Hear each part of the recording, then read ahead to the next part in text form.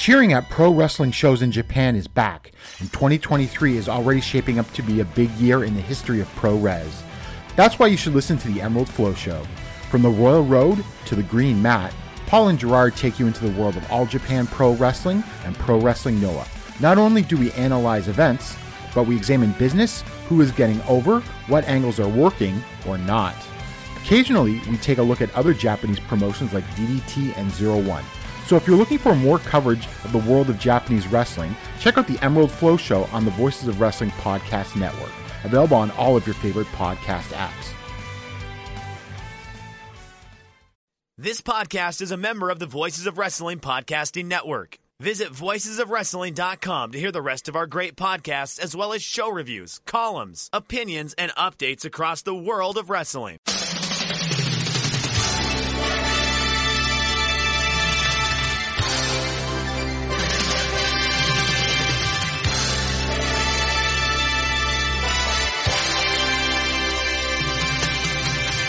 Hola, everybody. It's not as funny the second time, is it, Damon? Welcome to the Super J-Cast. I'm Joel, joined by Damon McDonald. It is Sunday, 26th of February, 2023. This is episode 248 with a bit of a Spanish-Mexican flavour this week to celebrate the wonderful time of year that is Fantastic and Mania, Damon. That was pretty good. I mean, I feel, yeah, you're probably right. It was probably funnier the first time. But we had some technical difficulties. Our sync was out of sync, and then we couldn't hear each other. But I still laughed inside, Joel. It was still great to hear. Yes. I'm sure the listeners are all pissing themselves. So yeah, that's the important thing. Yeah. Hey, maybe we'll get some juice in that podcast chat thread on Discord. I did check. I did take a look at that. People go to complain about things that I have said. Yeah, me too, apparently. Oh, well, what are you going to do? I love them all. The freaks, as they call themselves, right? The freaks. Yes, the Shinnohon freaks. I love them. All right. Look, what are we going to do? How's your Arsenal doing? Good. Won last night. Beat Leicester away. So we are 2 points clear with a game in hand, which we're going to play midweek.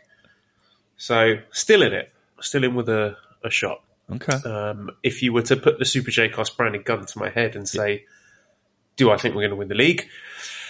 I would still say no, because that's sort of self-preservation more than anything. Because it's all going to come down to, I think, the game we play away to City. And they've already beaten us at home, so that's sort of ruffled my feathers a bit. So yeah, so definitely circling that one in the calendar. All right. How many games left? I don't know, about 14, 15? Oh, God. Jeez, you got a long way to go. Oh, God. Okay. Yeah. Plenty can go wrong with Yeah. I thought you hit me. I thought you were going to say like 3. Be like, smooth sailing. You got it. No, 14's it's a big number. A lot can happen. All right. Listen, I'm keeping my fingers crossed for you. I know it means a lot. Someone asked the question. George says, define the Premier League top 4 at the moment by New Japan wrestlers and who's going to be top of the league at the end of the season. So, I mean, Man City, they're obviously Okada, making it rain with money and dominant champions, just destroying everything in their path. So what would Arsenal be? I don't know. Zack Sabre Jr. Okay. Winning a good for a New Japan Cup here and there, but not the big prize. All right. Who else would there be? I don't know. United would be somebody, probably Tanahashi, right? Yeah. That's a good shout. Newcastle, I think they'll be up there at the end of the season. I don't know. Maybe Shota Umino. Wow. Just sort of rocketed to the top and no one likes them. All right. How's Liverpool this year? Do they stink? Yeah, they do stink a bit. Wow. Not great. Okay. Yeah. What about that team that won like the miracle season? Was it Leicester City? Yes. Are they still? We beat yesterday. They're pretty crap now. They're 14th in the league. Wow. How do you win the league and drop to 14th? Well, that was about, when was it, 2016-17 they won it, so All right, it's not that long ago. Nearly 10 years ago. Oh, yeah, I guess you're right. My math's off. But the problem is, like, there's a team like that, whenever you get good and people realise your players are good, then the big boys are going to come sniffing around and cherry picking all your best players. So, there's teams like, I don't know, Brighton and Hove Albion, for example, who just seem to have this never-ending pipeline of incredibly talented players. Like, their scouting networks are amazing. So one of their players will just come out of nowhere and turn out to be brilliant, and then the big club will come and buy them, and then you think, they're in trouble now, and then they'll get another player out of nowhere. I don't know if you heard of this Japanese guy, Kaoru Mitoma, who is just a bit of a phenom at the moment. Okay. Did his university dissertation on dribbling, strapped a GoPro to his head, and did loads of research on the most effective ways to dribble. So, wow. He's making a lot of headlines at the moment. You know what I found the most effective way is to just pick up the ball and walk with it. It's just so easy. It's convenient. Do you remember there was a player called Kurlon who innovated this seal dribble where he would run along with the ball bouncing on his head? I didn't know that was a legitimate thing. Like, why would you do that? Like, honestly, any physical contact, and you're not going to be able to do that, right? Yeah, people were just like kicking him and shoving him over. It wasn't very effective. Right, I can't imagine it being effective unless he's got like tape. He like has like double-sided tape, and it just sticks to his head, and he just runs. That'd be great. He cemented the ball to his head. Oh, he's got to score. Oh, he's got to jump in the net. What a silly premise. Yeah, I mean, that's the problem. That's the problem with your league. I got to be honest with you. Is like people can just swoop in and just cherry pick best players, and a team that's like really analytical and really, trying to find the diamonds in the rough and constructing a team based off of that. Yeah. And then they win the championship, and then they're all making shit money, and they're like, oh, okay, I guess I'll sign this check and play for this team now. Yeah, that sucks. But that's sports. What are you going to do? Thank God. Honestly, my interest in the Premier League is hanging on by a thread. Just the way that all this money's coming through from basically nation states, like Abu Dhabi with Man City, and now Saudis own Newcastle, and now Qatar are trying to buy Man United, and we got Todd Boehly with his US billionaire hedge fund, spending they spent like nearly £500 million in the last 12 months or something. It's insane. So I feel like this is Arsenal's last shot at winning something before it just becomes a complete. Who has the most money? Yeah. Who has the most money? That sucks. Oh well, look. Well, again, you got to get a salary cap or something. You got to get a salary cap. Yeah. Or some, properly enforced financial fair play regulations, because there are allegedly some at the moment, but if you put the gun to my head, I would not be able to tell you what they are, because they're certainly not effective. No, they're not. And then look, Arsenal spend a lot of money as well. We are not exempt from this sort of criticism. But right, we got to play the game. Yeah. Yeah. All right. Look, thank God you don't have that in New Japan, people swiping people up and giving them more money. It's been a really interesting week for New Japan. It has. Like to look at all the different things we've got on the docket to talk about this week, and that's really sort of emblematic of the global reach and domestic reach, where they've got their fingers in a lot of different pies. So we've got plenty to talk about, and not all of them are purely New Japan Pro Wrestling related. Did you say fingers in a pie? Week. Yeah. Should we go to the pie question? Steel O'Neill says, what is the best pie? And don't say cream, FFS Damon. That's right.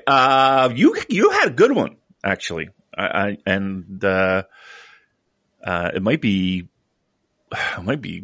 the best answer, but why don't you share your answer first? Because we did this before, but okay, we're going to make it sound as original as possible.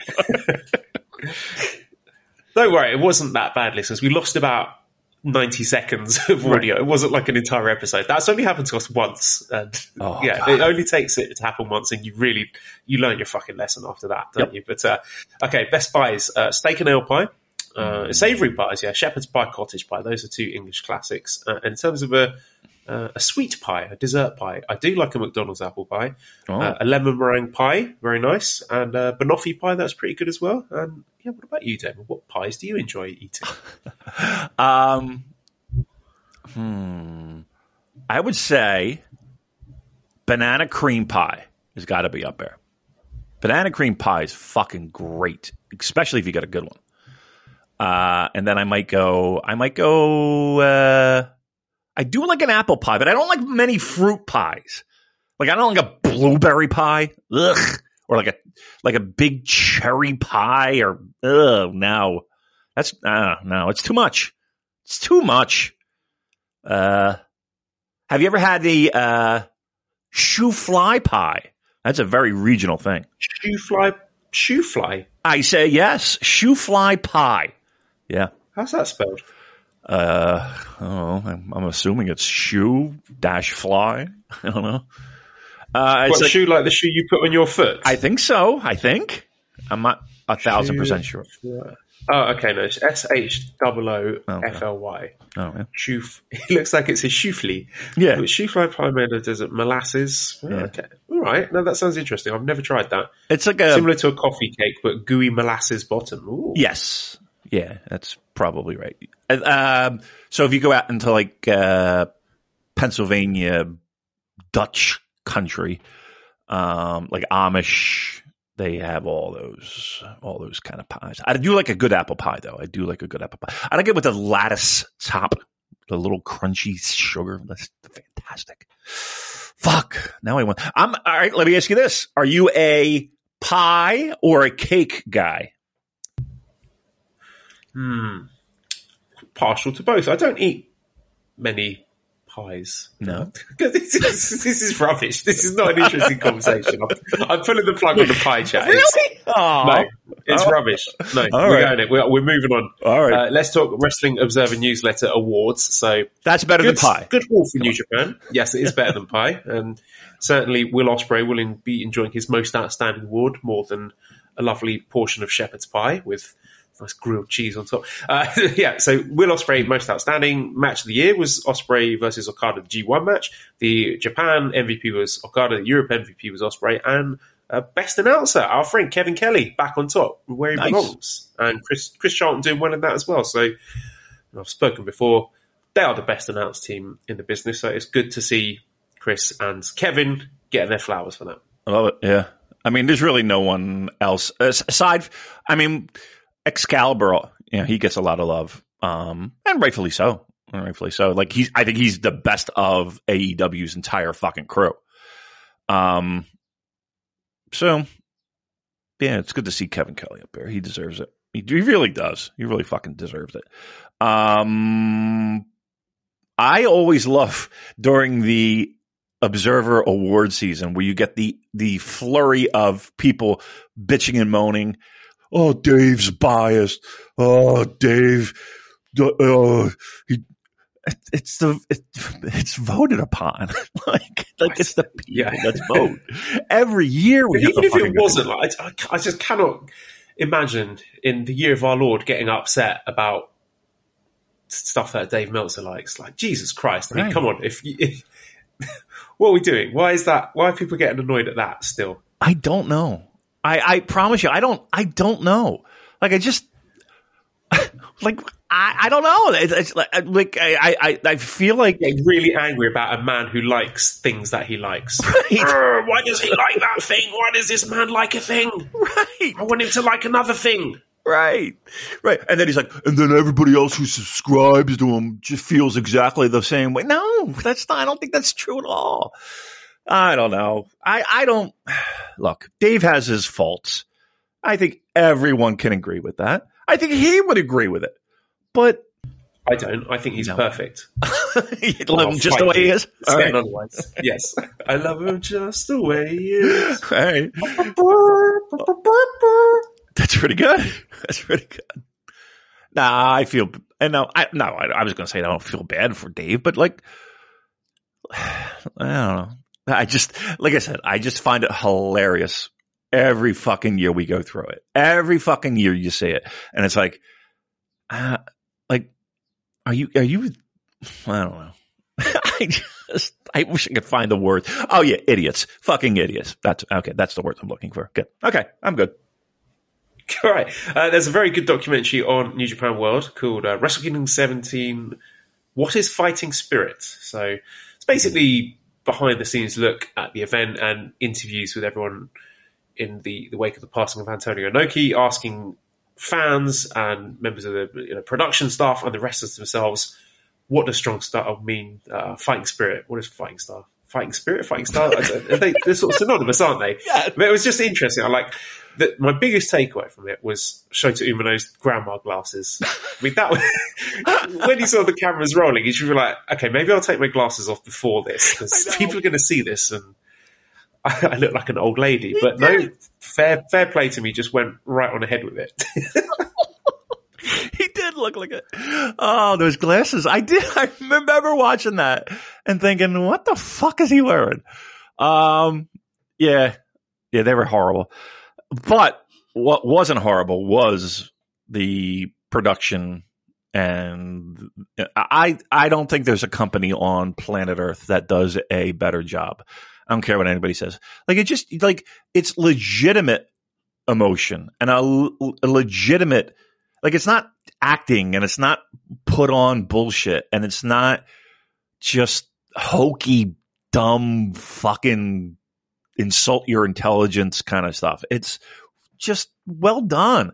And the way that they incorporated various wrestlers throughout, of course, Okada they talked to, and even like Togi Makabe, if I'm not mistaken, and a couple other people, and they kind of intersperse. Oh, and Tatsumi Fujinami, they had a long segment with, and then the way they kind of interweave fan interaction.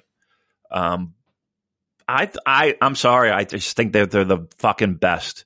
I look forward to seeing those documentary things that they put together all the time, because I just think I wish they would have one a month. I wish they could find a way to do one a month, because I just think that they're so good. And I don't know, they just feel like they feel real. They feel genuine. That's the word I'm looking for. They feel genuine. And yes. Those little moments they capture, like, at the end of the show where Okada's on stage and Ishii-san done. It's like, wow, this is the megastar, the king of professional wrestling in Japan. But then it just follows him going through that curtain into this, big, empty, lonely, cavernous arena, like backstage in the halls, and he's just sort of trudging off, all exhausted. And there's just something kind of melancholy about that these documentaries do a tremendous job capturing just those quiet little moments between the bright lights. Yeah, I agree. Well, like they're kind of ready to go up the steps and out the ramp, and they're kind of collecting their thoughts, and they're just trying to get their mind mentally prepared for what's ahead. Yeah, it's really good. I just love that element of pro wrestling.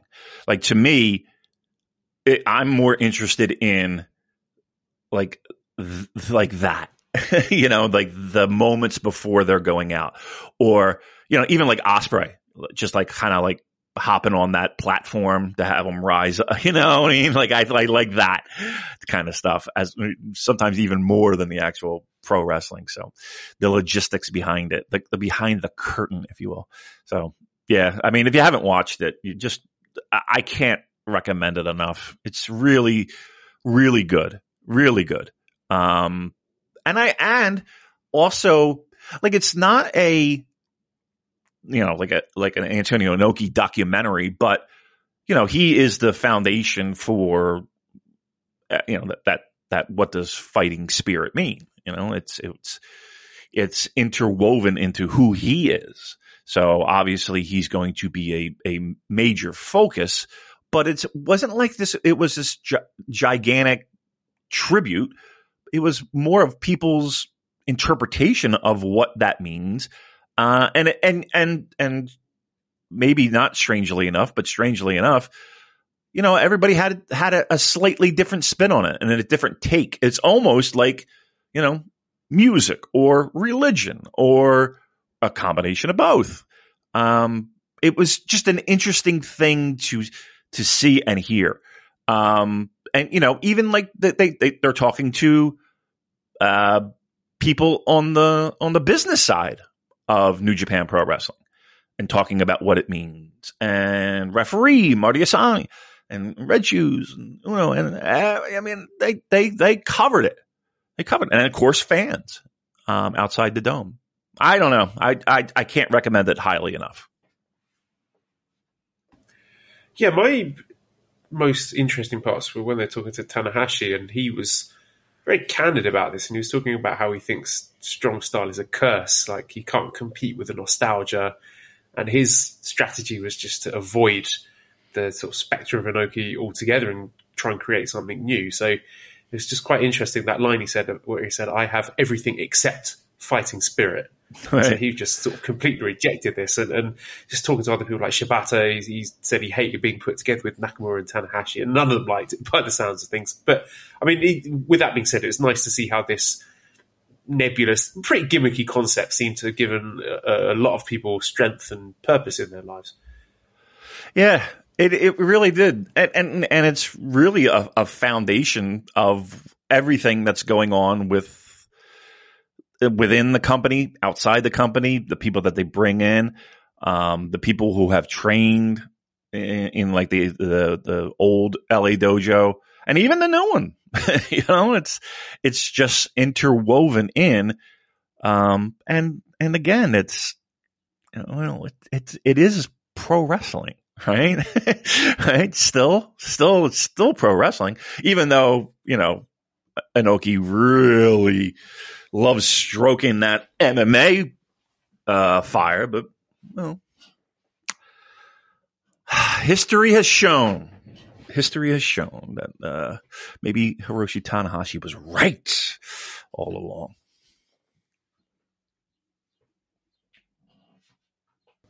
And hey, speaking of Shibata, we got news filtering. I think it was yesterday actually. He was doing some sort of meet and greet online thing. I don't know what it was, but he said that he signed a new contract with New Japan. He actually got the contract out in front of the camera for everyone to see, which caught me off guard a little bit because I was sort of feeling some dissatisfaction from him. I kind of got the impression he was desperate to wrestle, and for whatever reason, New Japan wouldn't let him wrestle.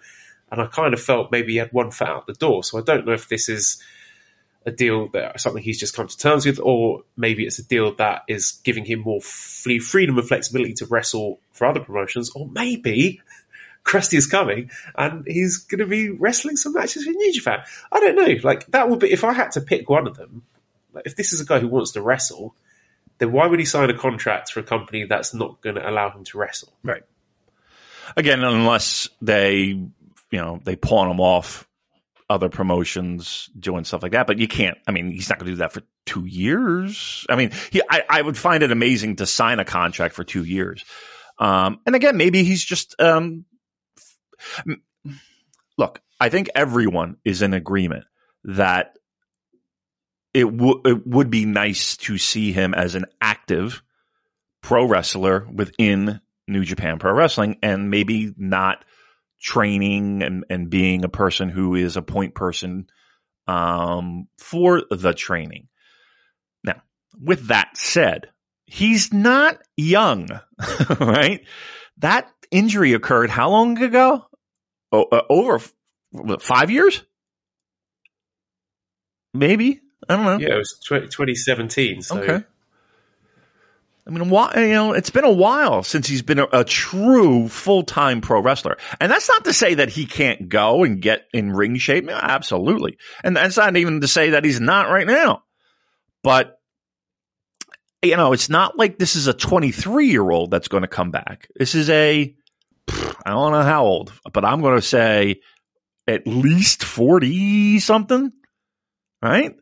Am I? Unless we forget, Damon, his brain was removed, right? Placed in a jar. So it's hard to come back from that.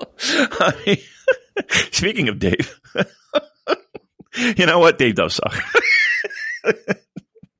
No, just kidding, of course. That was one of the fucking greatest lines of all time. I'm not kidding. That is maybe one of the greatest lines ever in the Wrestling Observer newsletter. So good, so fucking good. He literally had his brain removed. Ice cream scoop. All I think of is like, I don't know, maybe it's like The Simpsons or Futurama or one of those fucking things, just like a brain hooked up to wires, just kind of functioning on its own. But again, I don't. How old is Monsieur Shibata? Let me see.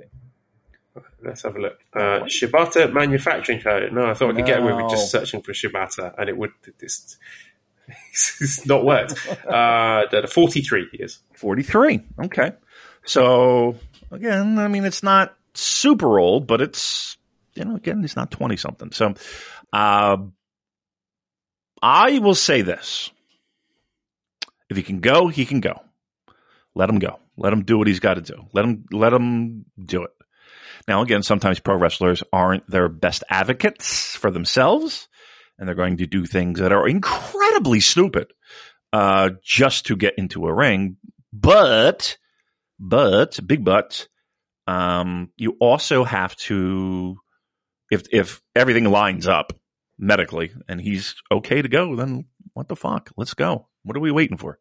And a 2-year contract, And did he specifically say what it was for, or he just said just? I don't know if it was 2-year contract. Okay, he just said new contract. I don't know about the length or the details of it.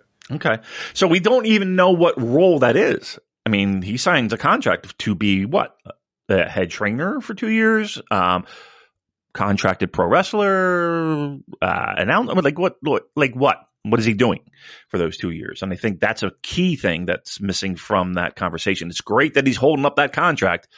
Okay. To do what is my question. Yes. I don't know. I'm kind of tired of discussing it, to be honest. Let's just, shit will get off the pot.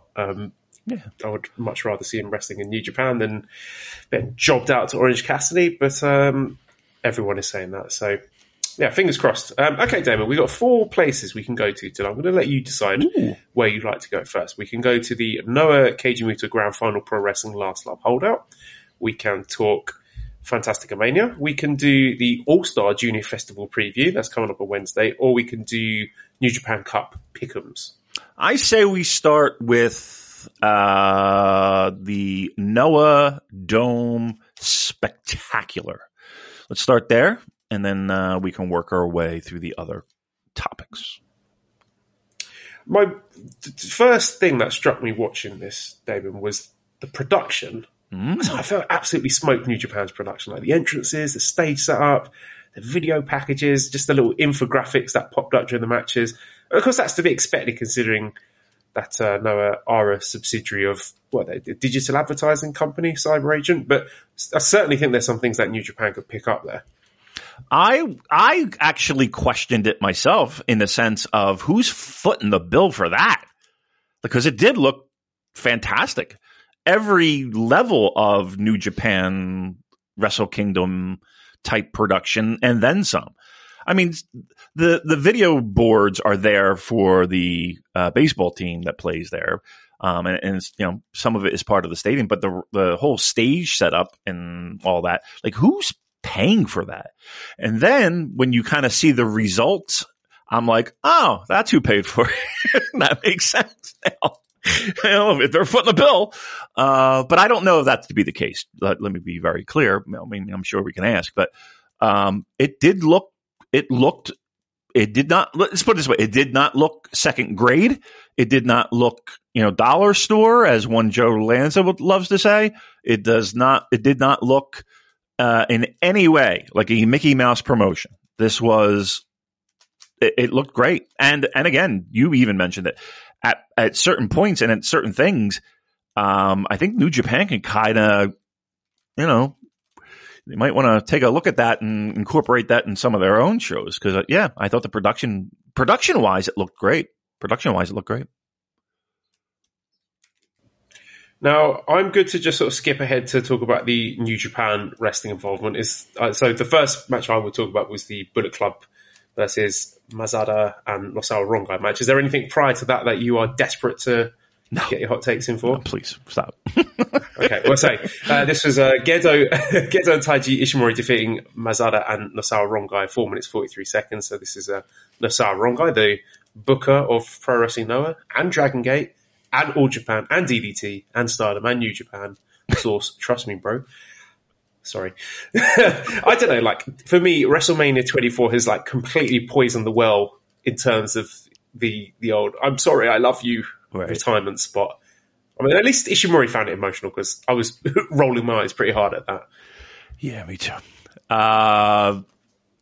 Look, yeah, it did seem in one moment, Taiji Ishimori just wound up sobbing. I was like, what did I miss? I had to rewind it. I had to go back and be like, what the fuck happened here? Why is somebody so upset here? Yeah, I know. It did seem silly. I mean, do you think that's like a swan song? Do you think that's is that? I don't know. I'll kind of seemed like it, didn't it? Yeah. I don't know if he just sort of decided there and then, like, I'm going to retire now. Quickly finish me off. But, right. Yeah, that's certainly what it looked like, at least. Yeah. It did have that, or at least they were attempting for that kind of vibe. But truth be told, I was even surprised that New Japan came up on on the winning side, even in that match. I was like, oh, it's going to be one of those nights, to be honest with you. I mean, you have a guy who... Oh, yes, it certainly was. I mean, you have a guy who has absolutely no reason not to look at the lights at the Dome. But, nope, he wasn't the one. So, okay. Look, again, maybe it was some kind of bigger plan to... maybe not officially, but to kind of say goodbye to a worker. I mean, riding off into the sunset, possibly, maybe. But yeah, I mean, the one thing that left me there was it's going to be one of those kind of nights, huh? Okay, makes sense. Yeah, when the team with Gedo in it is going over, then you know it's going to be a special night for New Japan Pro Wrestling fans. Which brings us on to a singles match with Hiromu Takahashi defeating Mamase Mamasa Amakusa, which I thought was a really good match. I thought there were some fun spots with a mask that Amakusa used to wear when he was under the Kenbai gimmick when he was in Michinoku Pro in the late 2000s. I was clued up on the Discord here. Some of the freaks told me he actually had a few matches with Hiromu in England about 10 years ago at such grand venues as the Assembly Hall Theatre in Royal Tunbridge Wells, Fairfield Halls in Croydon, Victoria Hall in Hanley, Staffordshire, Exeter Hall in Kidlington, and here's the icing on the cake, Damon, a house show at Butlins Holiday Resort in Minehead, Somerset. So what a way they've got. I mean, for any UK listeners out there, just let that sink in. Hiromu Takahashi and Amakusa teaming up at fucking Butlins. That blew my mind. But I mean, back to the match. I mean, at the very least, it was good to see Hiromu mixing up with some fresh opponents. And Amakusa, I'm no expert on him, but he looks reinvigorated after the gimmick change. And I actually came away from this match more interested in Amakusa than Hiromu, which, Hiromu is kind of, unfortunately, he's sort of become emblematic of the staleness of the New Japan junior title scene. Lio Rush notwithstanding, but maybe even junior heavyweight wrestling in Japan in general. But in this match, it was Amakusa who was doing all the cool, high risk, high flying stuff, while Hiromu was the base, which is quite the turnaround. Thinking the way that Hiromu re-debuted after his excursion, and he was the guy doing all that stuff, and it's understandable given his injury struggles over the last few years. He's still a top wrestler, but he's not as thrilling as he once was. And I just think they need to be, if they're not already doing so, looking for that next junior ace and long-term using Hiromu to get whomever that is over. And I'm not saying Hiromu's about to retire or anything like that, but you got to be looking at him and having an eye on the future and think, okay, who's next? Is it, is Master Wato, is he going to be the guy after that? So yeah, a lot of question marks there. Yeah, I mean, again, I think one of the biggest challenges has been is finding guys that he can work with that wouldn't necessarily be considered stale. I think that's been a bit of a challenge. And two, Yeah, I don't know. I mean, the injuries have not done him any favor. That's for certain. There does seem to be, I don't know, maybe a feeling of, like what do we do with him? You know, he could still run and lead the junior division, which he has been. I just, okay, I don't know. I don't. Openweight title, Damon. Never openweight title. Make it proper openweight. That is what he should be doing. And he sort of flirted with that. Was it last year or the year before that? I can't even remember. But they did not pull the trigger on it. I think he could. There's a couple guys like that. Make that division and that title into a draw. I think people would be really into that. But I would do. I think that's probably the best way. Or maybe even like a tag situation. I mean, there's no reason why he can't tag with like fucking Shingo or don't say Bushi, but like just to go after like the big boy tag belts. I don't see why not. That would be great. Again, you can't make him grow though. Like you can't make him taller. That's just, yeah. What are you going to do? Have him come out in fucking clown stilts? I don't know, man. Come on, he's like mixed it up with heavyweights at this point.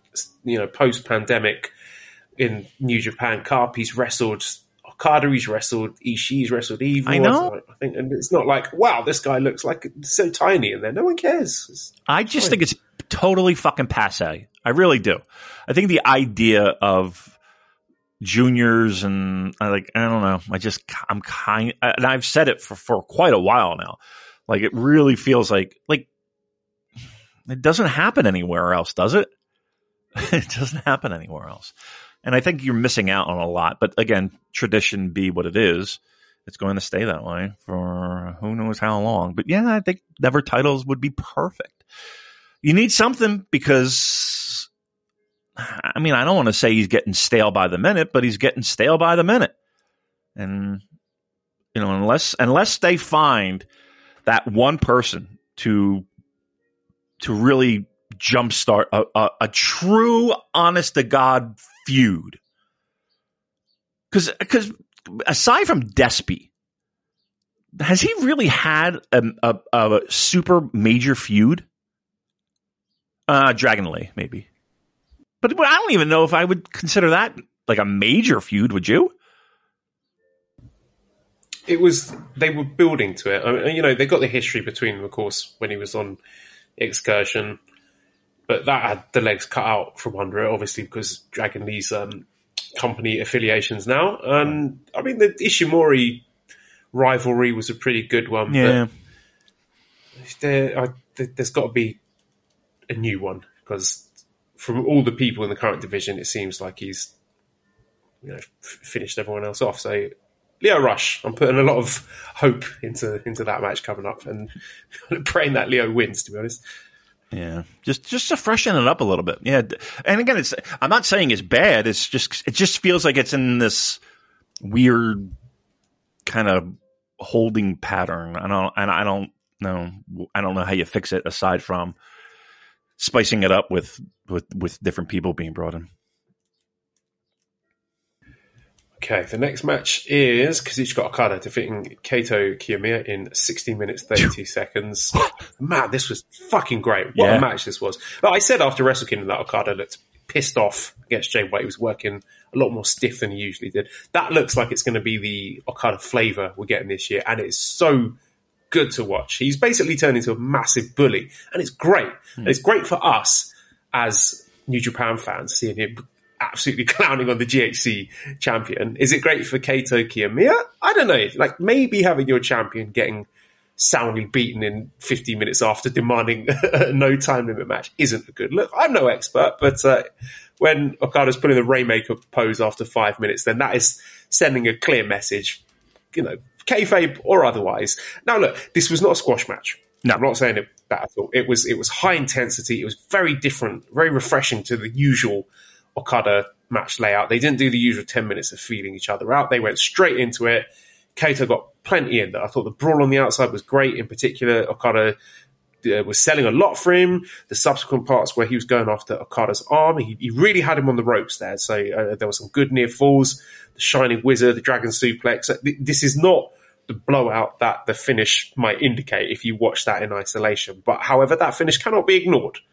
I thought Kaito, he really got punked out there because Okada picked his shoulders up after the first Rainmaker, then the Enziguri, thrown in an Emerald Flosion, of course the signature move of Misawa, the founder of Pro Wrestling Noah, before landing another Rainmaker, putting him away. Then he gets his arm raised, rolls out of the ring. He's out of there like he had a train to catch. So, not a squash match at all, but it was a dominant win. Backstage, he's saying he's done with Kaito, he's done with Noah, no rematch. Now, look, if this was done against a fellow New Japan wrestler, like, I don't know, Shota Umino or Red, then you think, yeah, this is the start of an incredible long-term story which culminates in Kaito eventually getting his win over Okada on a big stage. But look, Kaito Kiyomiya does not work for New Japan Pro Wrestling. That long-term story, it might happen, but don't count on it. Because you always got to ask yourself the question, what's in it for New Japan to do that? It's a cooler story for the fans who enjoy both promotions. I think it would be a cooler story, but I do not think New Japan give a solitary fuck about that. And I've said it from Jump Street, New Japan Pro Wrestling don't play nice. No. You look who they gave up last year. They gave up Taka, Gedo, Dick Togo, Kanemaru. This year they jobbed out Bushi and Sanada. And to be honest, I'm surprised they did that. And here in the Tokyo Dome, on a Pro Wrestling Noah show, this is Noah's biggest show in years, New Japan went 4-0. And I'm not putting a value judgment on that decision. I'm just pointing out this is the lay of the land. This is just what they do. You want to use our guys to pop a house? Sure, but this is how it's going down. And yeah, of course, this is a New Japan podcast, so analysis of whether this is good for Noah or good for Kaito, I'm leaving that to others. You can listen to the Flagship or Emerald Flow Show. They know that stuff better than me. But I'll just say that if it was Okada losing in 15 minutes to, I don't know, Roman Reigns or MJF and getting insulted like that, I would have shit to say. Oh, God, point being, right? Don't hold your breath on this being some long-term amazing story between Okada and Kaito, because all the evidence points to this being simply a case of, well, not just New Japan flexing, but Pro Wrestling Noah, historically, they've got no qualms about geeking out Kaito for, short-term popping a house at the expense of a big star. But yeah, I mean, New Japan, they're the market leaders in the country, and they do be like that, Damon. Yeah, they sure do. It is amazing to me, simply amazing to me that it would be allowed. Like, you're right. The only thing I can think of is the short-term, we got money in our pockets now kind of feeling, because yes, it was a competitive match. Yes, and let me just say, fucking great match. Enjoyed it incredibly. I love the fact that it was 16 minutes. Now, we could talk about, is it good for, look, if I'm a Noah fan, if I'm sitting there watching this show thinking, okay, we're in a big spot here. We don't necessarily have to win the majority, but we need to look good in the I would be fucking, I'd be hot. I would be hot. Because that finish was, I mean, aside from fucking Master Wato, can you name a more decisive finish to and it wasn't even a championship match, but okay, with the heavyweight champion, that was hit the Rainmaker, hit moves that are synonymous with a promotion, and do it again. And not only that, Joe, the way he covered him was just hand on chest. He wasn't even hooked. It was just a hand was on his chest. Counted the 3.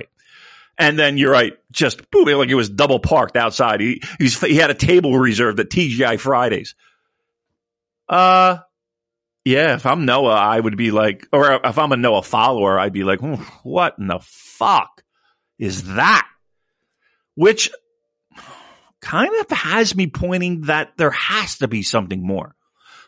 It can't possibly be. Like, they wouldn't be so short-sighted to say, okay, whatever you want, New Japan Pro Wrestling, we'll look like fucking, that we're not in your league just so we can get this nice payday. And trust me, it's probably a nice payday, right?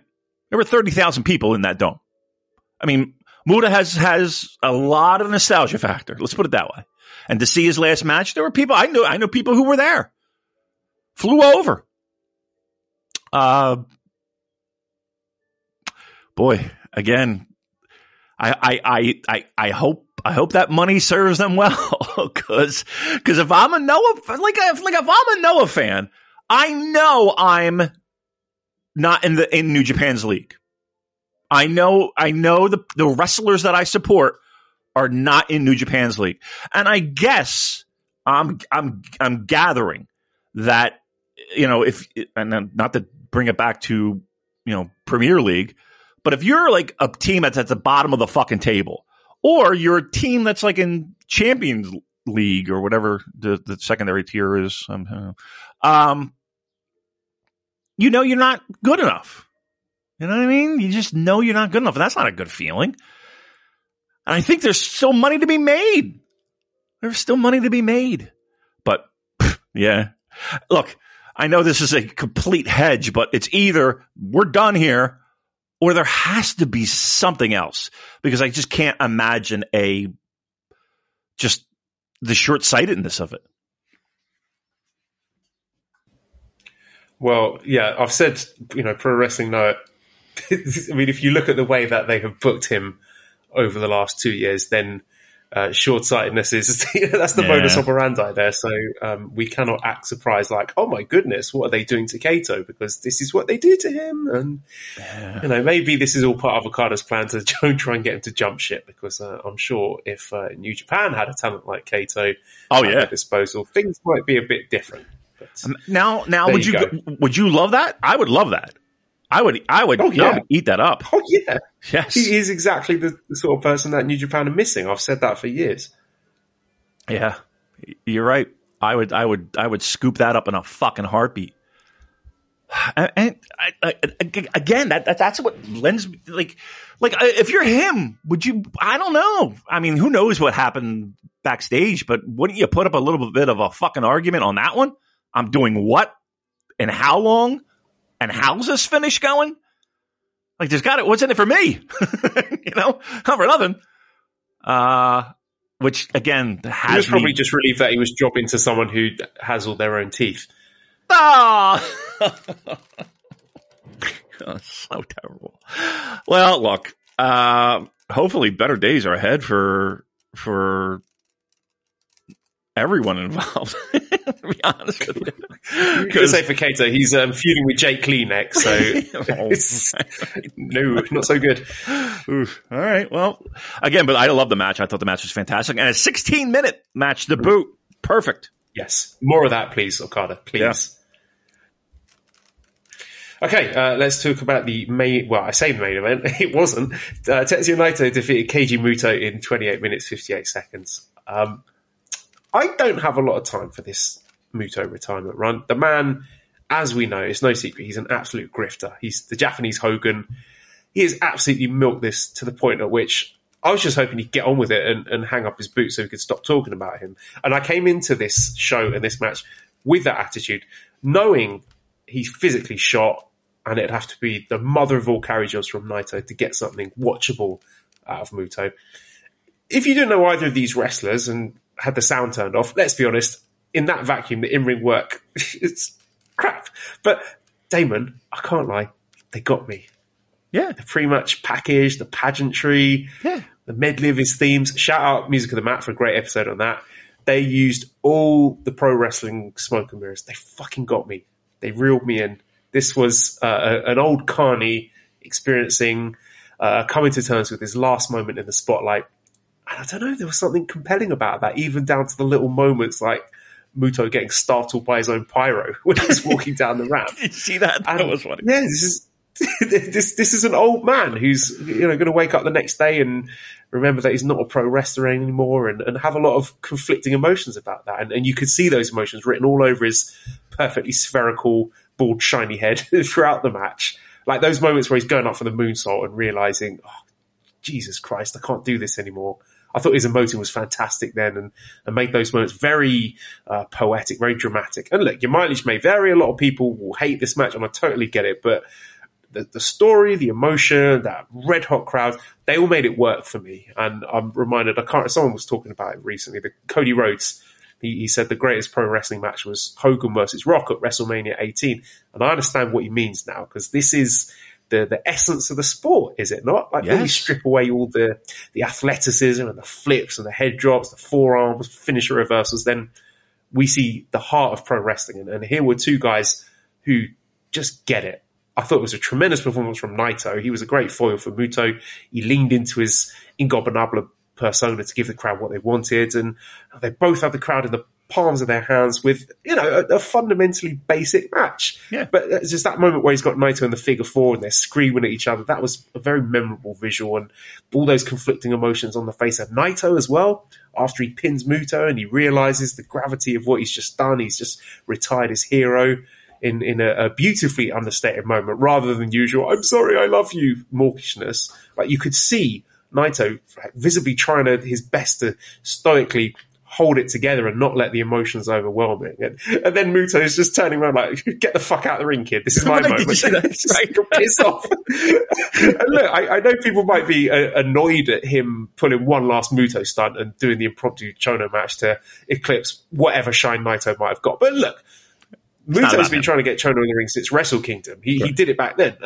Naito doesn't need it. He doesn't need that rub. Right. And Muto with Chono is a much more fitting and powerful end to his career. And I think it was the right move. And of course, Chono, he never had a proper retirement match either. And it sent the crowd home with a big smile on their faces. And I don't think Destino 1, 2, 3, bye-bye everyone, that wouldn't have hit the same.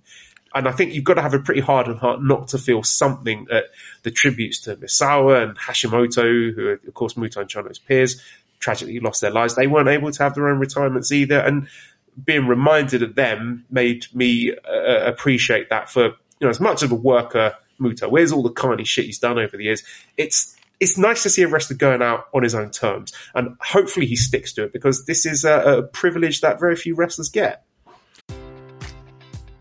Enjoy all your favorite sports like never before at BetMGM. Sign up using code CHAMPION and receive up to $1,500 back in bonus bets if you don't win your first bet. When you register with BetMGM, you'll get instant access to a variety of parlay selection features, live betting options, and the best daily promotions in the business. And with BetMGM at your fingertips, every play and every game matters more than ever. Remember to use code CHAMPION and receive up to $1,500 back in bonus bets if you don't win your first bet. Place your money line, prop, or parlay bets with the king of sportsbooks today. BetMGM and GameSense remind you to play responsibly. See BetMGM.com for terms. 21 plus only. Virginia only. New customer offer. Subject to eligibility requirements. Rewards are non-withdrawable bonus bets that expire in 7 days. Gambling problem? Call 1-800-GAMBLER. Promotional offer not available in Washington, D.C. Yeah, and I think that's, if you're a betting man, you're probably going against him staying retired. But nonetheless, a couple points. One, there's something to be said about his beginnings in the 80s with Inoki and then with Maeda and with Nobuhiko Takada and he was this fucking red hot young prospect that people just gravitated to. And, for a lot of people that got into Japanese pro wrestling, he was the catalyst. He was, the guy, because truth be told, the gimmick was great. It was so fucking cool. And he nailed it with it. It's kind of like Great Okan that I talk about. Like, it has a very thin line between hokey and great. And he walked that line perfectly. And he made a career out of what you talked about for the past, 15 years maybe, doing just what you described, because physically he just couldn't do what he used to do. That Wrestle Kingdom 3 match with Tanahashi that I discussed with Chris Charlton on his Eggshells podcast, he looked like he was on his last legs then. Right. Right. That was in 2009. Right. You're exactly right. Yes, they did. I mean, they spent a lot of time on that fucking mat. Let's put it that way. They spent a ton of time on the mat. But when they had to go, he gave everything he could. I mean, the dude could barely walk down the fucking ramp. Let's be truthful. But, he is a legend. And he was one of the best fucking 1989, him in WCW was magic. And then him coming back to New Japan and then having those matches, those opening matches with like Steamboat and even feuds with like Inoki and Hase and there's so much cool shit. A lot of his stuff was smoke and mirrors, no doubt. Great entrances, memorable pro wrestling moments, but he tapped into that. He tapped into magical wrestling moments. I mean, him against Nobuhiko Takada, when it was UWF, it was, I don't know, maybe it was UWFI or the third version of UWF. That sold at the Dome, and that was unbelievably great, fantastic, great. But again, it's a perfect example of a guy who probably outlasted his abilities by doing that, by having those magical moments, and even working in Hustle, and that kind of stuff, He did what he had to do. Let's put it that way. He did what he had to do. I thought that match was great for everything other than the action in the ring. And the action in the ring was fine. It wasn't great. It was fine. But yeah, everything else was just fantastic. Masahiro Chono getting in the ring and Muta tapping out to fucking an STF. I mean, that's taking people back to, early 90s, mid 90s. And you're right. The Hashimoto angle and the Misawa angle, who, two people who unfortunately did not have the opportunity to have that final match and that final run, and to kind of, I don't want to say put a ribbon on that era.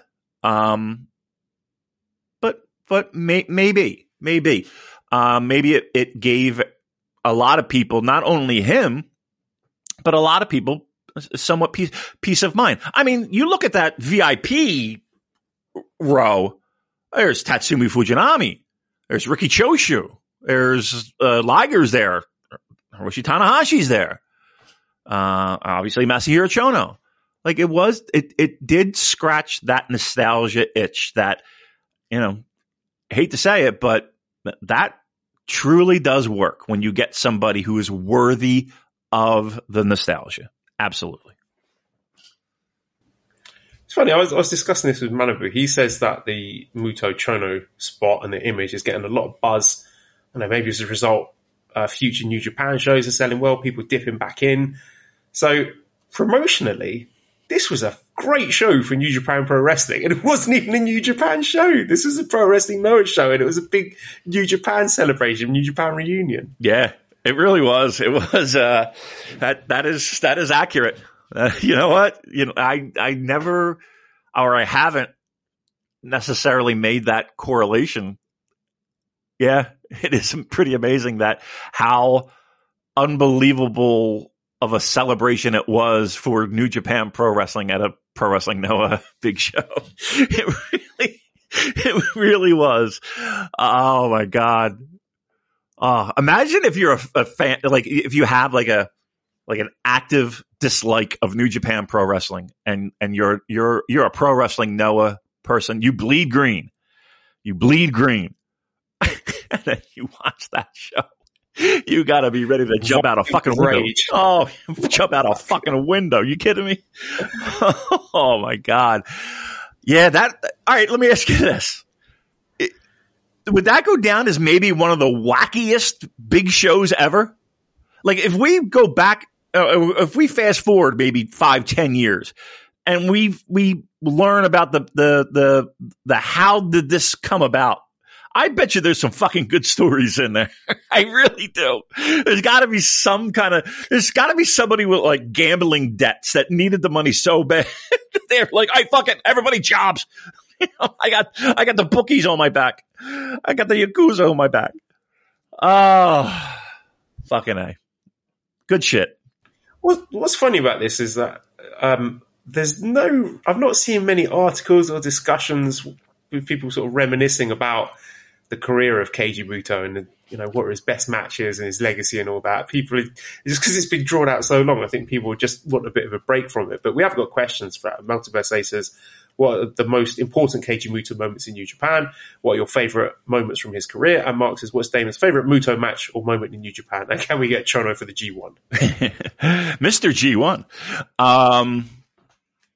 That Dome show with, kind of culminating the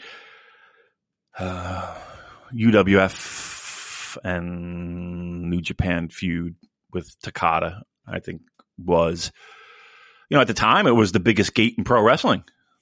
It was awesome and pro wrestling winning, that is one of those great moments. Like you think about his career, like he's like him starting as like that young lion and getting more and more opportunity. His feud, they had a pretty great feud for tag titles, if I'm not mistaken. Who was it? Nakoshinaka, was it? Yeah, maybe it was. Obviously, the him debuting the Muta gimmick back in New Japan was pretty huge. Like it just got over. Like I just remember, I think it was against Steamboat, his first match. It was on a show where I think it was an Inoki and like Lou Thayas, I want to say. I could be wrong. Like in like this exhibition match. And I just remember all these like Muta comes down and he I guess he's suspended from the ceiling and he comes down on one of those cables and there's like all these ninjas, like people playing ninjas jumping around in the ring. I just remember that. It just looked very awkward and very just too much going on, right? I remember him wrestling on a show in Atlantic City, New Jersey. They some guy, I don't know, I don't even know what the backstory was, but they ran a show at the minor league baseball stadium, and I couldn't even tell you who the fuck he wrestled, but he was there, and I was like, I got to go to this fucking show, and when am I going to see this again? And that was, Joel, if I say 20 years ago. That was amazing. And then I remember him, like I was sitting at a Wrestle One show in Corcoran Hall. He comes out and he can barely walk. And our friend Fumi took a picture. And it's just me with a beer, like looking at Muta. I don't know. It's fun. So there you go. There's some of my Muta moments. David says, is Naito being booked in a Dome main event, then not ending up in the final match of the night? A perfect summary of his career. I mean, I'm sure Naito doesn't care. He didn't need that. And I think he was probably just happy to be in there for the match. I don't think he's going to be like, oh, how could he do this to me? He won't give a shit, would he? Yeah. He probably got a nice payday. He got to wrestle a guy who he looked up to and who meant a lot to him. To have him be, and I'll put in air quotes, the last match. Yeah, he trust me, he's fine. he's doing all right. And of course, the big news: Kikuchi's back. Yeah, I tell you, our boy. It didn't take long, did it? No, it didn't. once one person left, that was it. Come on back. We kept your seat warm. Yeah, maybe we'll get some creativity back in the fucking joint. Yeah, I swear to God, where's Rob Feinstein when you need him? We need a fucking shoot interview with Kikuchi. That's what we fucking need. That guy, can you think of can you think of a more fucking legendary dude that no one really knows? I can't. It's pretty amazing, but yeah, there you go. It's amazing what happens when what, Joel? What am I trying to say? I don't know. Let's move on. Let's do Fantastic Mania now. Oh, if you're listening to this, you probably have not watched it. That's what I'm here for, listeners. It's the strong log is gone, but you can have the Fantastica monologue. Lucha Vlog says, not a question, but I feel like I had a better understanding of this podcast after 3 days of back scratch spots. Actually, I mean, this tour has been okay to good, but today's show, there was some really great stuff, and I'll get onto it. I mean, just little fun tidbits. Everyone's having a laugh at Fantastica Mania. Taguchi's doing an Egyptian stereotype luchador gimmick where Naito's stolen his mask, and now Taguchi wants a mask versus hair match at the next CMLL anniversary show. And there have been some quite funny promos where Taguchi's been trying to figure out how important his mask is. So they're worth checking out for sure. We got Tiger Mask versus Hijo del Villano the third at Korakuen. So the latter's trying to take the mask off the former. So we've got all these little sort of narrative threads going into the doubleheader at Korakuen this week. I was shocked to find out there's actually no Rocky Romero in this tour. So I've been putting over this incredible match and feud that he's got with Volador Jr. Rocky's not even here for Fantastic Mania, which seems like a bit of an own goal to me, but there you go. So some fun stuff that I would recommend checking out. So we had the show on let me get the results up. The 23rd, the Kyoto KBS Hall, the one with the beautiful stained glass window. So I enjoyed watching that actually just to see a New Japan show in such an amazing, stunning venue. So the big match here that I enjoyed the most was the Relevos Incredibles. So that's both teams has an old man out. So that's like a Technico with two Rudos or two Rudos with Technico. So this match had Tanahashi and El Desperado on the same team. So Despy was a fellow Technico. He was a baby face here. So, and I know he's been trending that way for years, but it was just funny for them to actually, label that and actually outright declare that. There's, funny backstage comments there where Tanahashi's trying to explain to Ultimo Guerrero that, Despy used to be a bad guy, but he's good now. He's clean now. And Despy's like, yeah, I saw the error of my ways. And I'm a good person now. So that was really funny. There was a quite a fun team with Sho, Magia Blanca, and Hechihero. Sho's team shows some surprisingly creative team moves considering it has big random select energy. And it's quite refreshing to see Sho teaming with guys who aren't Yujiro and Dick Togo. Sometimes we forget that he can actually do other stuff. I've enjoyed Hechihero on this tour. He's very, very good. Absolute unit. Let's get him in the G1. That'll be fun. And then we've had this tag tournament going. So this is a bit of a strange one because we've got Los Guerrero Laguneros. So that's a Rudo unit that has Ultimo Guerrero, Templario. Previously had Atlantis Jr., who in CMLL programming got booted or quit that faction and is now a Technico. But on this Fantastic Mania, they completely no-sold that, and he's still teaming up with them. There was like no reference whatsoever to the fact that in the CMLL kayfabe, he's already quit and is, doesn't like these guys anymore. It would be like the equivalent of having Tama Tonga teaming with Kenta and El Fantasma, just say like nothing about it, just pretending that they're buddies again. Right. They did the TV taping. They did the TV taping 8 months ago. Right. I have no idea why. I've asked around, like no one can give me a straight answer on this. I don't know, maybe because I don't know the stuff they put in New Japan World hasn't caught up to it yet, or they just they booked it and then can't be bothered to come up with something different. But it was quite funny anyway. So yeah, that was that. So they've been running this tag tournament where we've had the 4 teams. It's quite good. I mean, I would recommend if you've got time on your hands checking that out. So we had the finals of it today with Atlantis Jr. and Ultimo Guerrero defeating Bushi and Titan in the final, and that was a pretty good match. The standout match on the 24th, if you're going to watch one match from that show, which was in Osaka, good crowd for this one, was the 4th match where we had Despy, Soberano Jr. and Mystico against Doki, Kanemaru and Hechihero. So that was quite fun actually seeing Despy on the opposite side to Kanemaru and Doki. I mean, of course, they've wrestled each other in Best of the Super Juniors, but these matches, they've just got like the same energy as those fun New Japan Strong multi-man tags. I'm quite sort of intrigued watching the team of Rey Cometa and Dolce Gardenia. So they are known as Los Atrapasueños.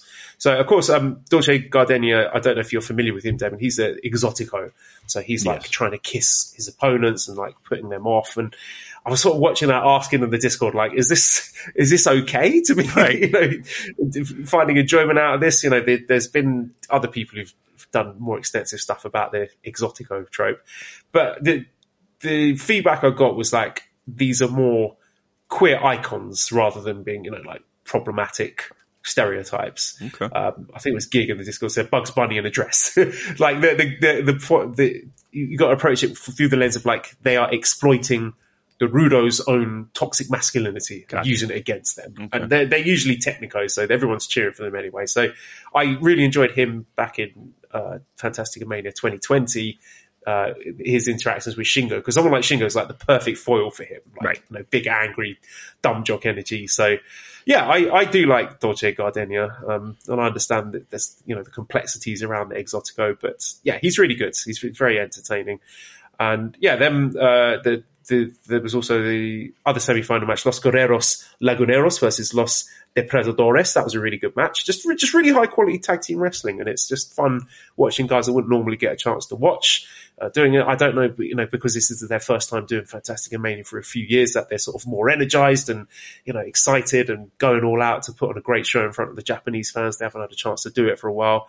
But yeah, it's really good stuff. But the stand-up match was from today's show, the Sunday, February 26th show in Chiba, was the fourth match on the card, which was Doki, Templario, and Hechihero defeating El Desperado, Soberano Jr., and Mystico. Like, honest to God, Damon, this is a match of the year candidate. I fucking love this one. It was just everything that is good about Fantastica Mania, and it's just really great having guys like Doki and Despy who have worked in Mexico before and know what it's all about, and are not just phoning it in a Fantastica Mania. They know what it means, and they know what it means to the Mexican wrestlers being there as well. And just this nice little narrative thread running through these shows where Doki, Soberano's been getting the best of him, and Doki's been losing these matches, but now finally he sort of learned from his previous mistakes and managed to beat Soberano. Soberano's been fantastic on this tour. Like, I really hope we haven't seen too much of him in New Japan. I know he did the Super Junior Tag League a few years ago and was kind of underwhelming, but he's been outstanding. He was the real star of this match. So I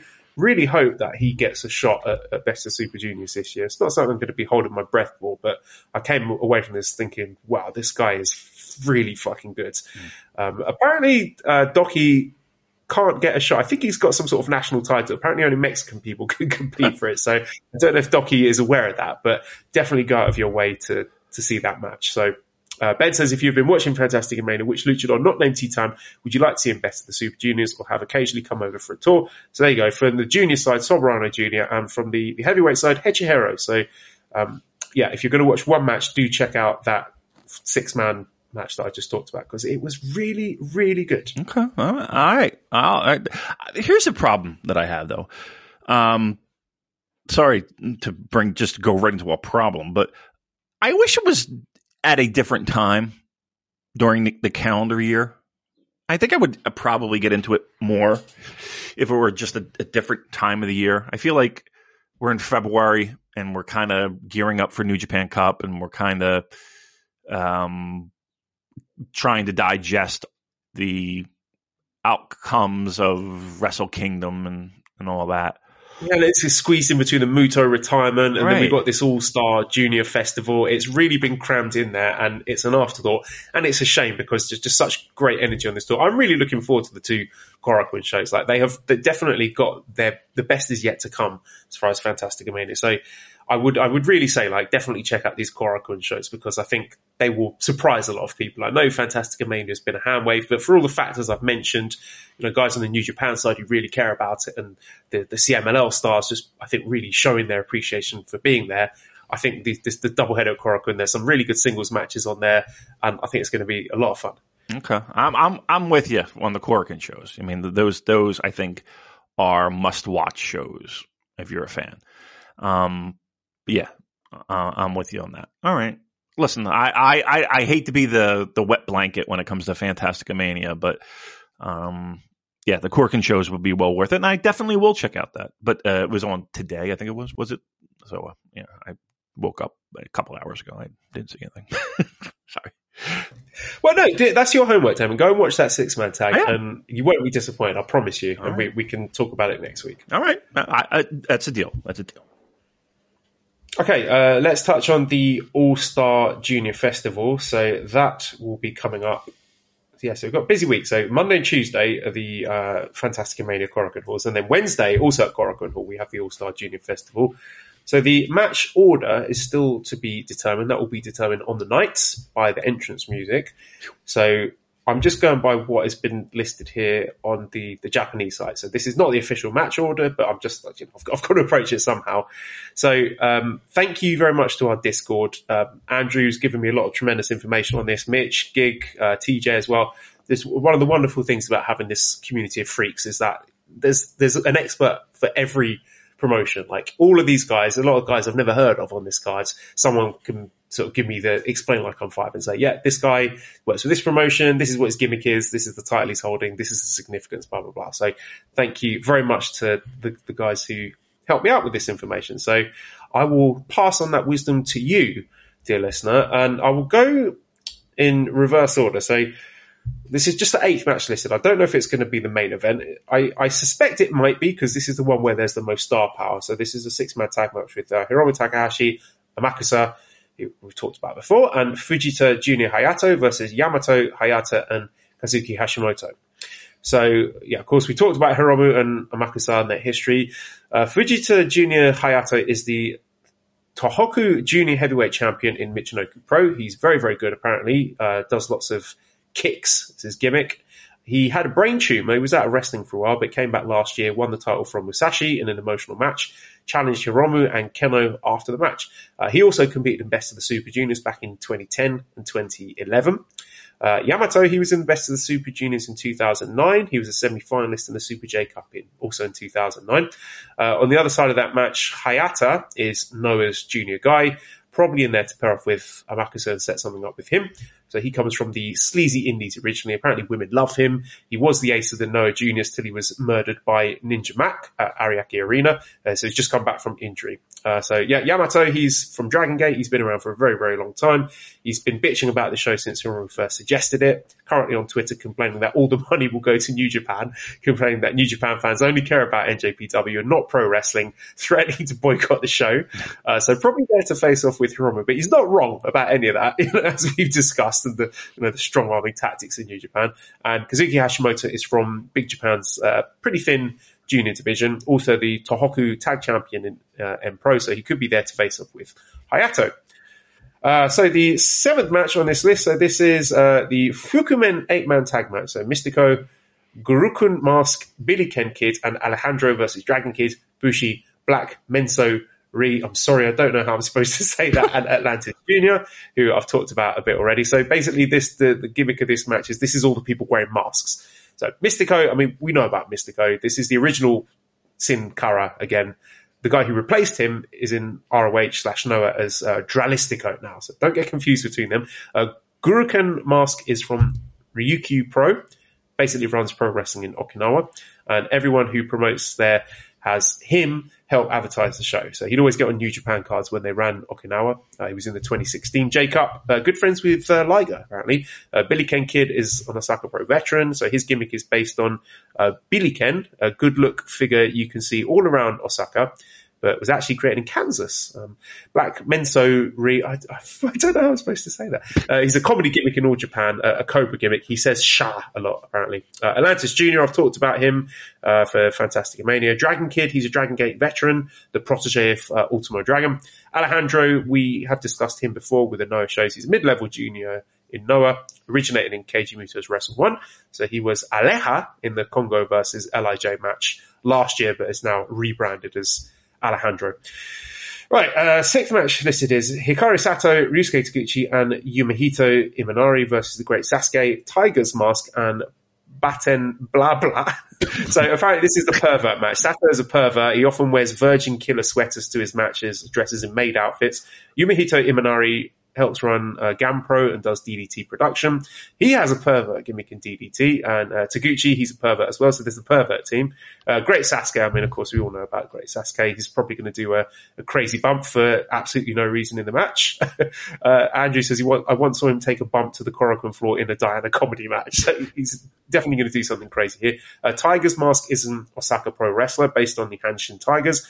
Baton X Burabura is from Kyushu Pro, and was a kind of comedy wrestler there. So it's a comedy pervert match, and Sasuke is going to do something nuts. All right. There we have a three-way tag match. So Volador Jr. and El Desperado versus Yuki Ueno and El Lindemann versus Doki and Hanaoka. God bless you. A little breath there. So the only connection between these teams is apparently Doki and Hanaoka being long-term tag partners in Japoneses del Mal from Mexico. Hanaoka wrestles in Secret Base, which is very, very underground indie. Yuki Ueno, again, according to the notes I've been given, is, I quote, boring as hell. DDT are trying to position him as a top guy, but he has no personality whatsoever. Not my opinion. This is just what's been given to me. So I'll be interested to see. Right. He's like, he's 1/5 of the KOD 10-man tag champions. Today I learned that is a thing.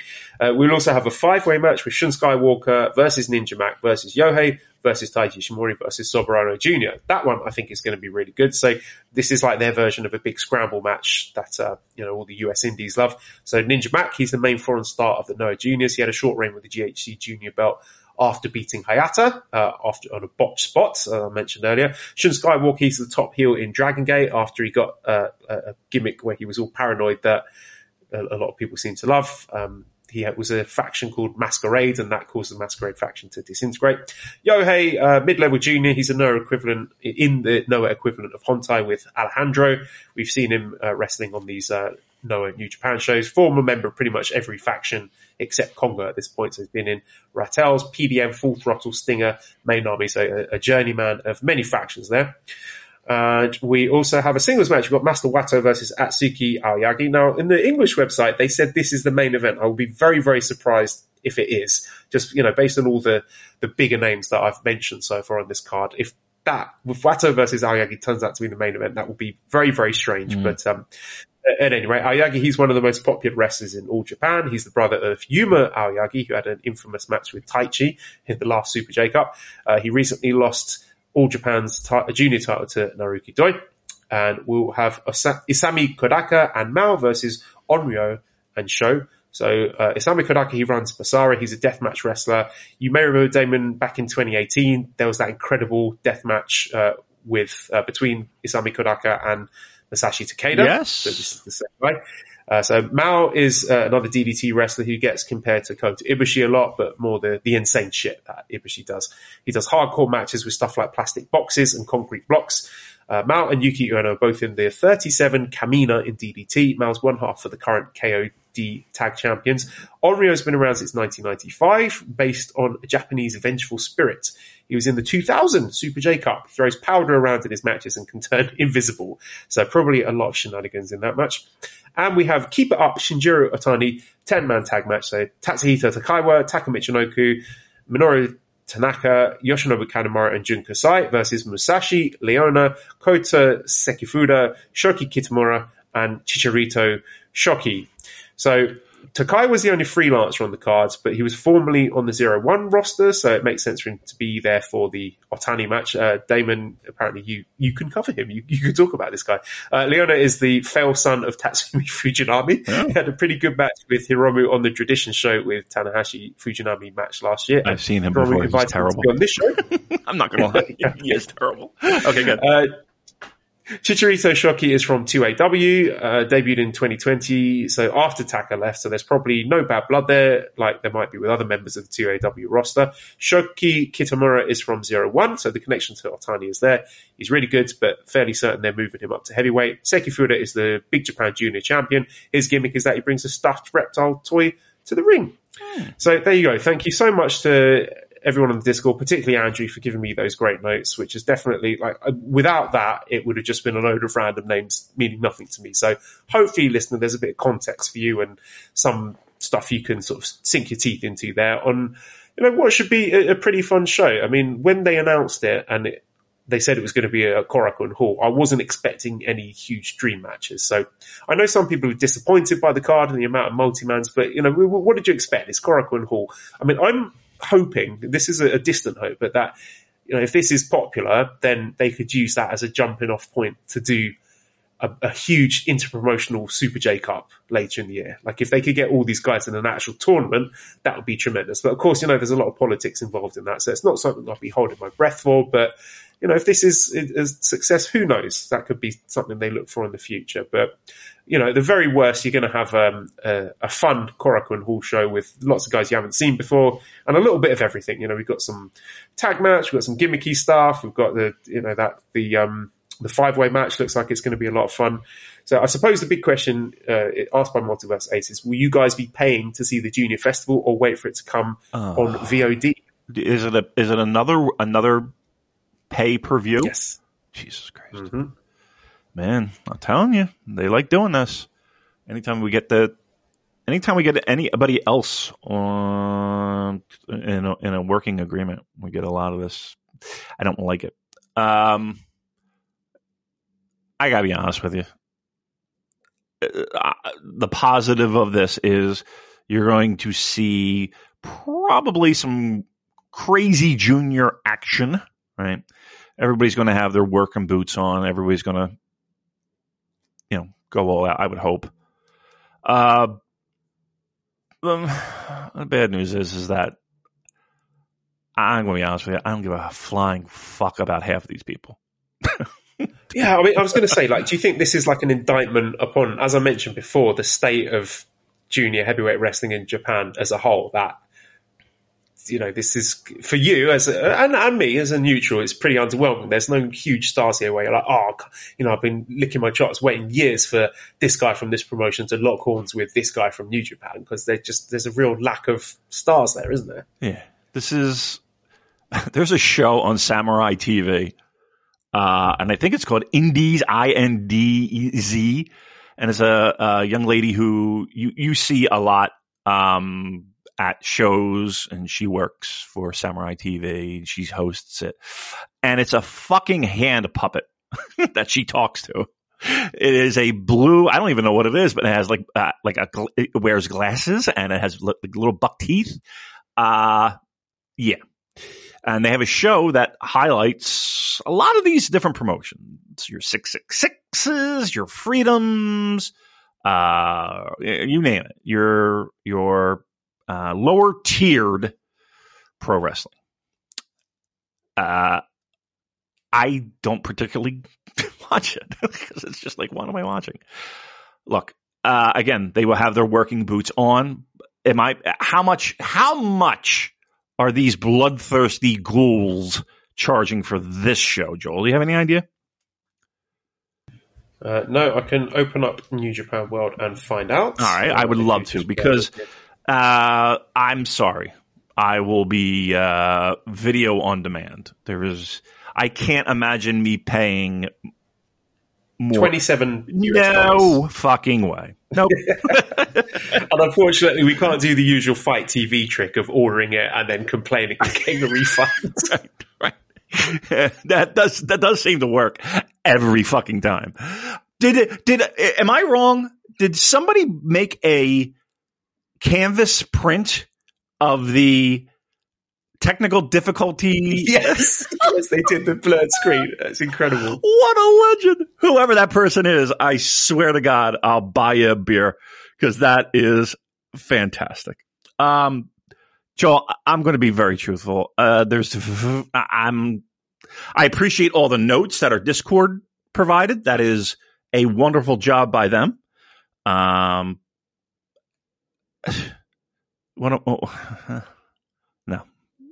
I'm just not. Master Wato's in the main event. Taguchi's on this show. And again, a lot of people who are going to be working their fucking tails off, and I'm sure it'll be dive heavy. I feel like I got better things to do with my life than that. Sorry. Yeah, fair enough. Well, let's hop onto the New Japan Cup then and do a quick pick'em to that. So we decided to do it this week because if we do it next week, then we'll have a shelf life of about an hour. So first of all, there's a few questions on this. So Velky says, is Hikuleo not in the New Japan Cup a big mistake, or rather, what the fuck are they doing with him? That is a shock. I could not, but I thought, with him getting that big win over Jay White, they'd be running deep in this tournament. He's not even in it. Right. What? Why? What are they doing? I know. I don't understand that. Like, give me one guy that's come out of post Wrestle Kingdom with a bigger, focus and a bigger, I don't want to say push, but I think that's a big spot, right? I think it's a big spot. How do you not have him in it?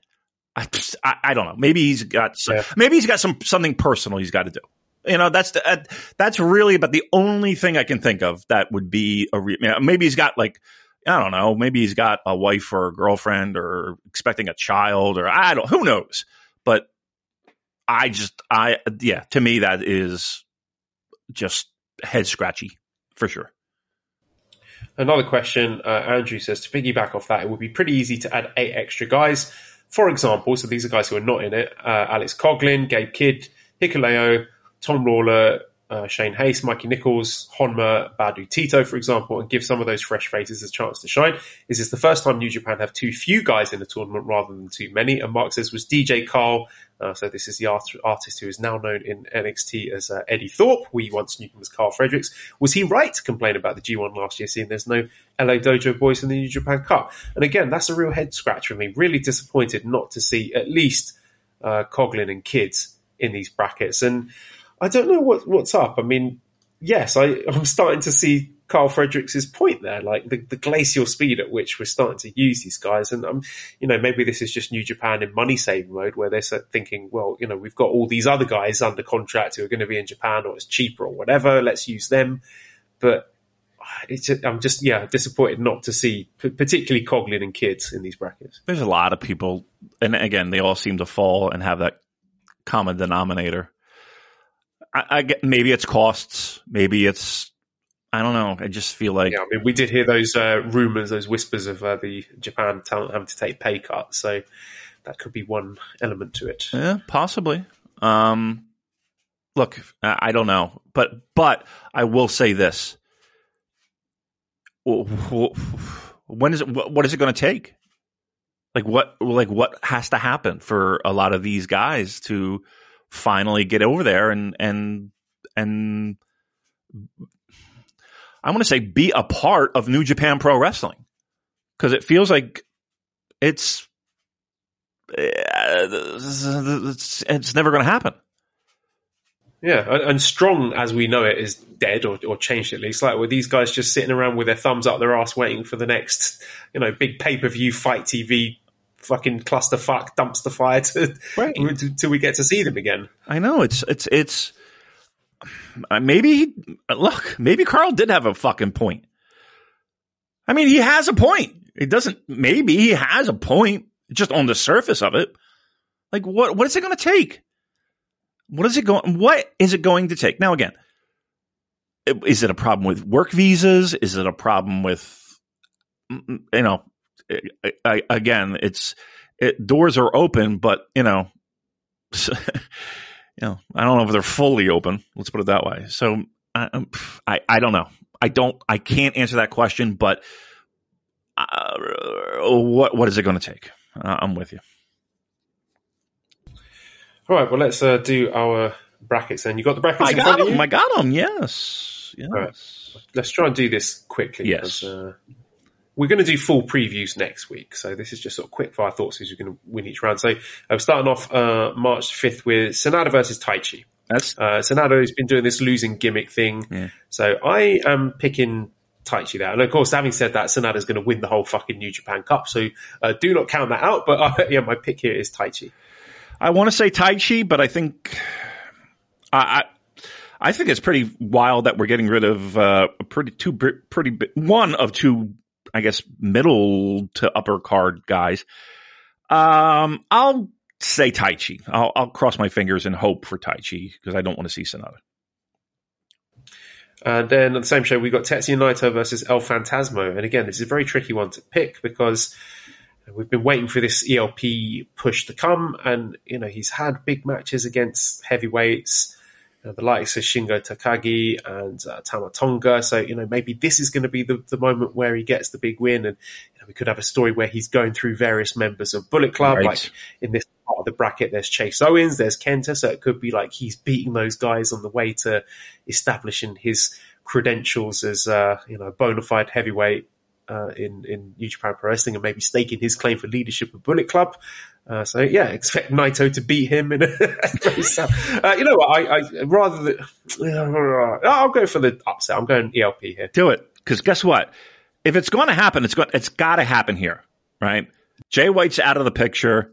They don't necessarily have a full-time leader. I don't think it's David Finlay. And again, you're right. Kenta gets a bye automatically to the second round, so he's going to face the winner of Sonata and Taichi. And then Naito versus El Phantasmo. And shockingly enough, I don't know who's making these brackets, but Chase Owens gets a bye into the second round. And, that would mean Phantasmo versus Chase Owens in the second round. And let's just say Kenta goes on and beats the winner of Sonata and Taichi. So then it would be, it could possibly be the seeds are there for an El Phantasmo Kenta match. So look, there's got to be a reason why all these Bullet Club people are in this same fucking bracket. Maybe Krusty's coming, Joel. Maybe. I can't believe we're still doing this, but maybe this is it. So then March the 6th, so we're going to the bottom right-hand side of the bracket here. We've got David Finlay against Tomohiro Ishii. Now, again, we've heard whispers that David Finlay may have signed a long-term contract extension with New Japan following the big angle at Battle in the Valley. So I am picking David Finlay for the win here. You would think, right? You would think. Where are you at in this bracket? Why don't I see? Oh. So I'm going. I see. This side. Okay, gotcha. I'm with you. Okay. Yeah, so bottom right. Yes, Finlay over Ishii. Yep, I would think that's a very likely scenario. And then also March the 6th, we've got Shota Umino versus Yujiro Takahashi. Should be a pretty straightforward win for Shota here. I would think. Yep, I would think.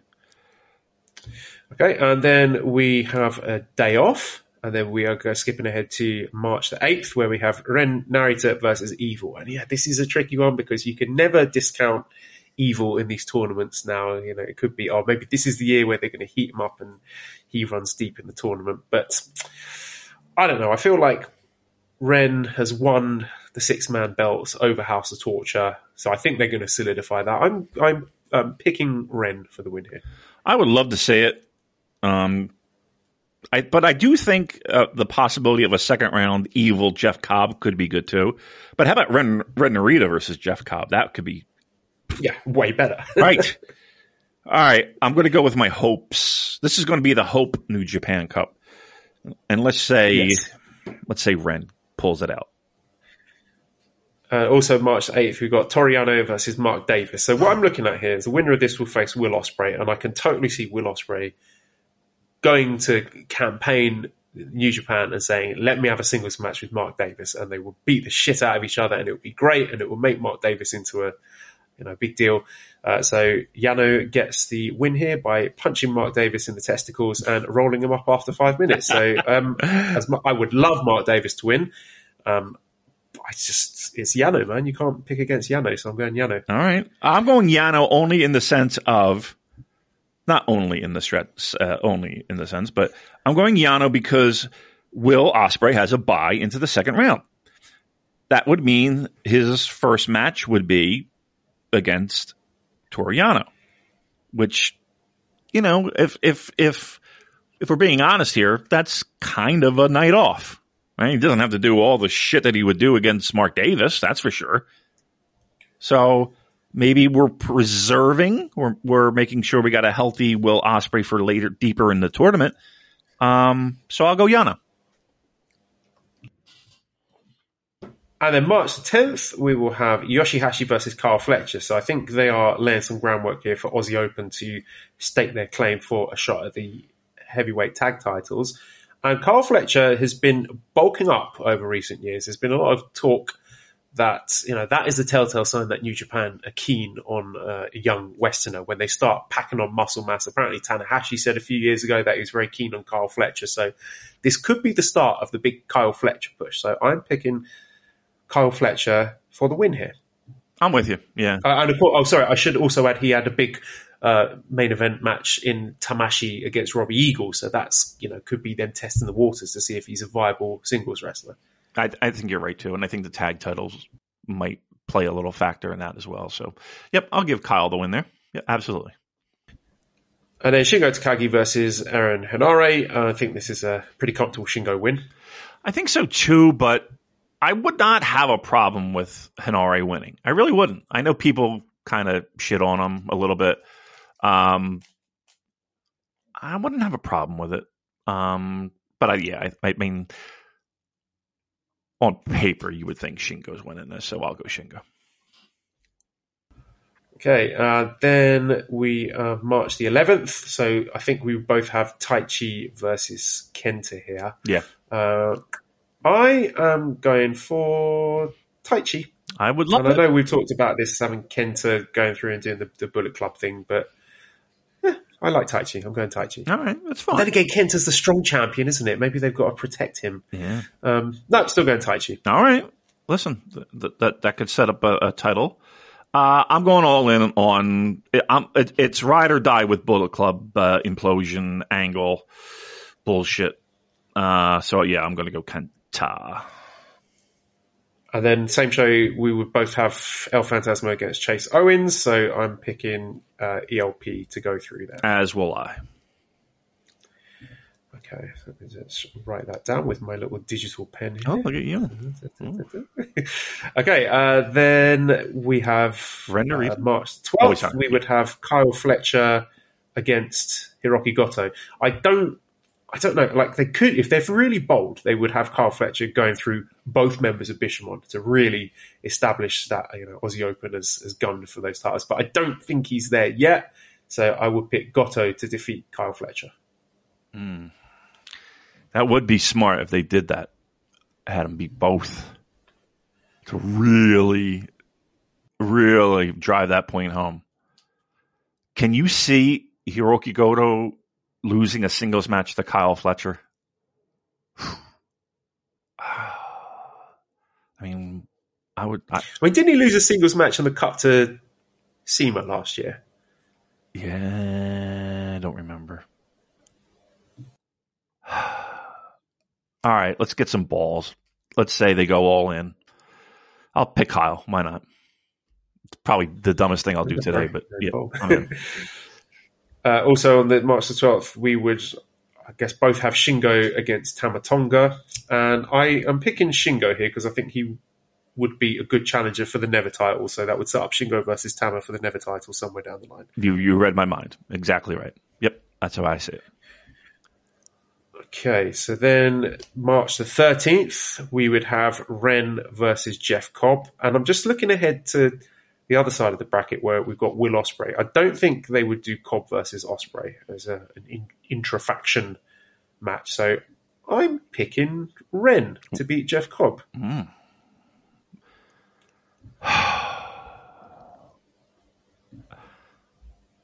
Yeah.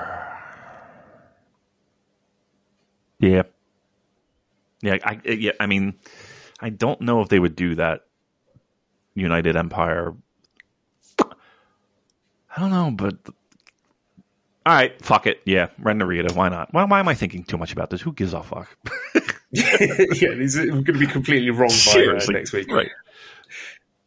Then March 13th, we also have Yano. Are we doing Yano Ospreay? Have you got Yano beating Mark Davis as well? Yes. All right, so Ospreay beating Yano. Yep. Ospreay goes through. Yep.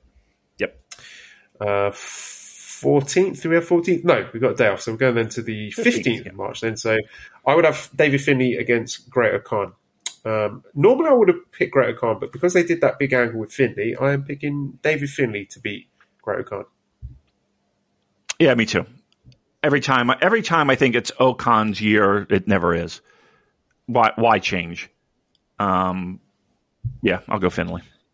Just because he has the fire underneath him right now.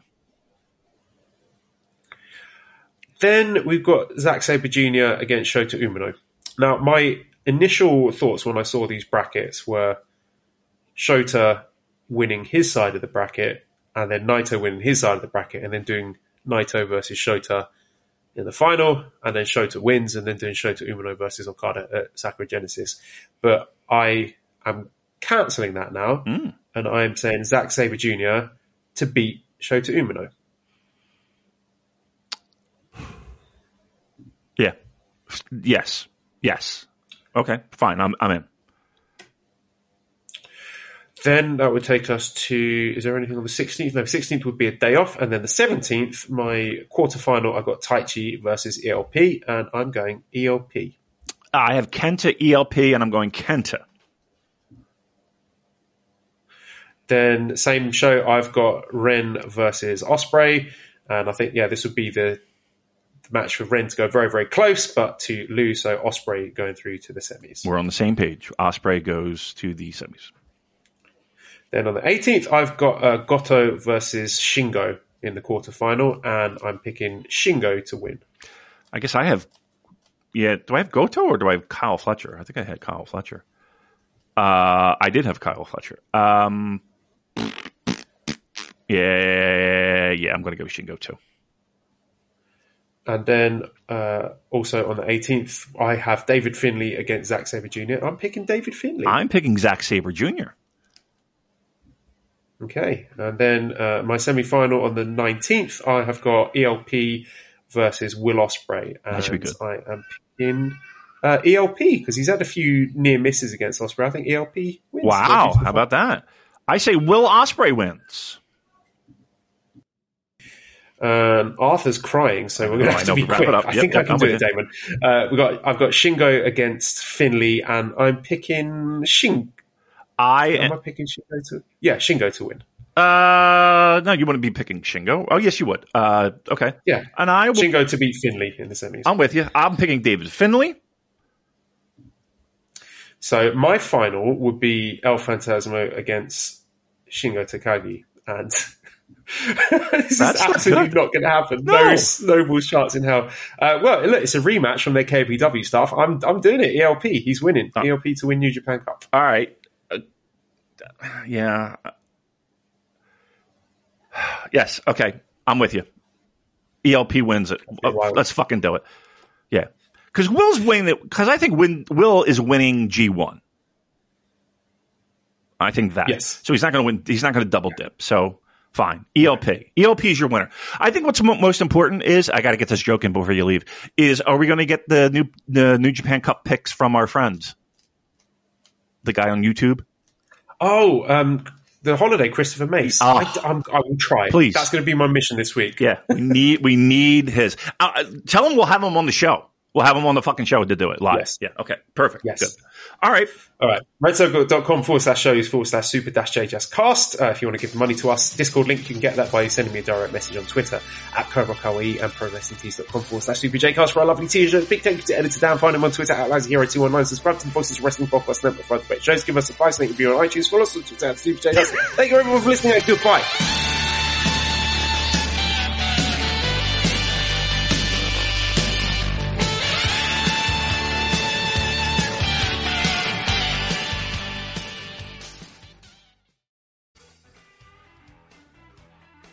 Hello, Voices of Wrestling listener. Dave Ryan here. Have you ever wondered to yourself how many hidden gems are hidden away inside the last years of World Championship Wrestling? Have you ever asked yourself how many tenuous gags can be made about the name Mike Enos? And have you ever thought about what it sounds like for two Irishmen to interpret a very chaotic company through its B-show? The answers to all this and more are just a click away. Check out Days of Thunder every second Thursday on the Voices of Wrestling podcast network.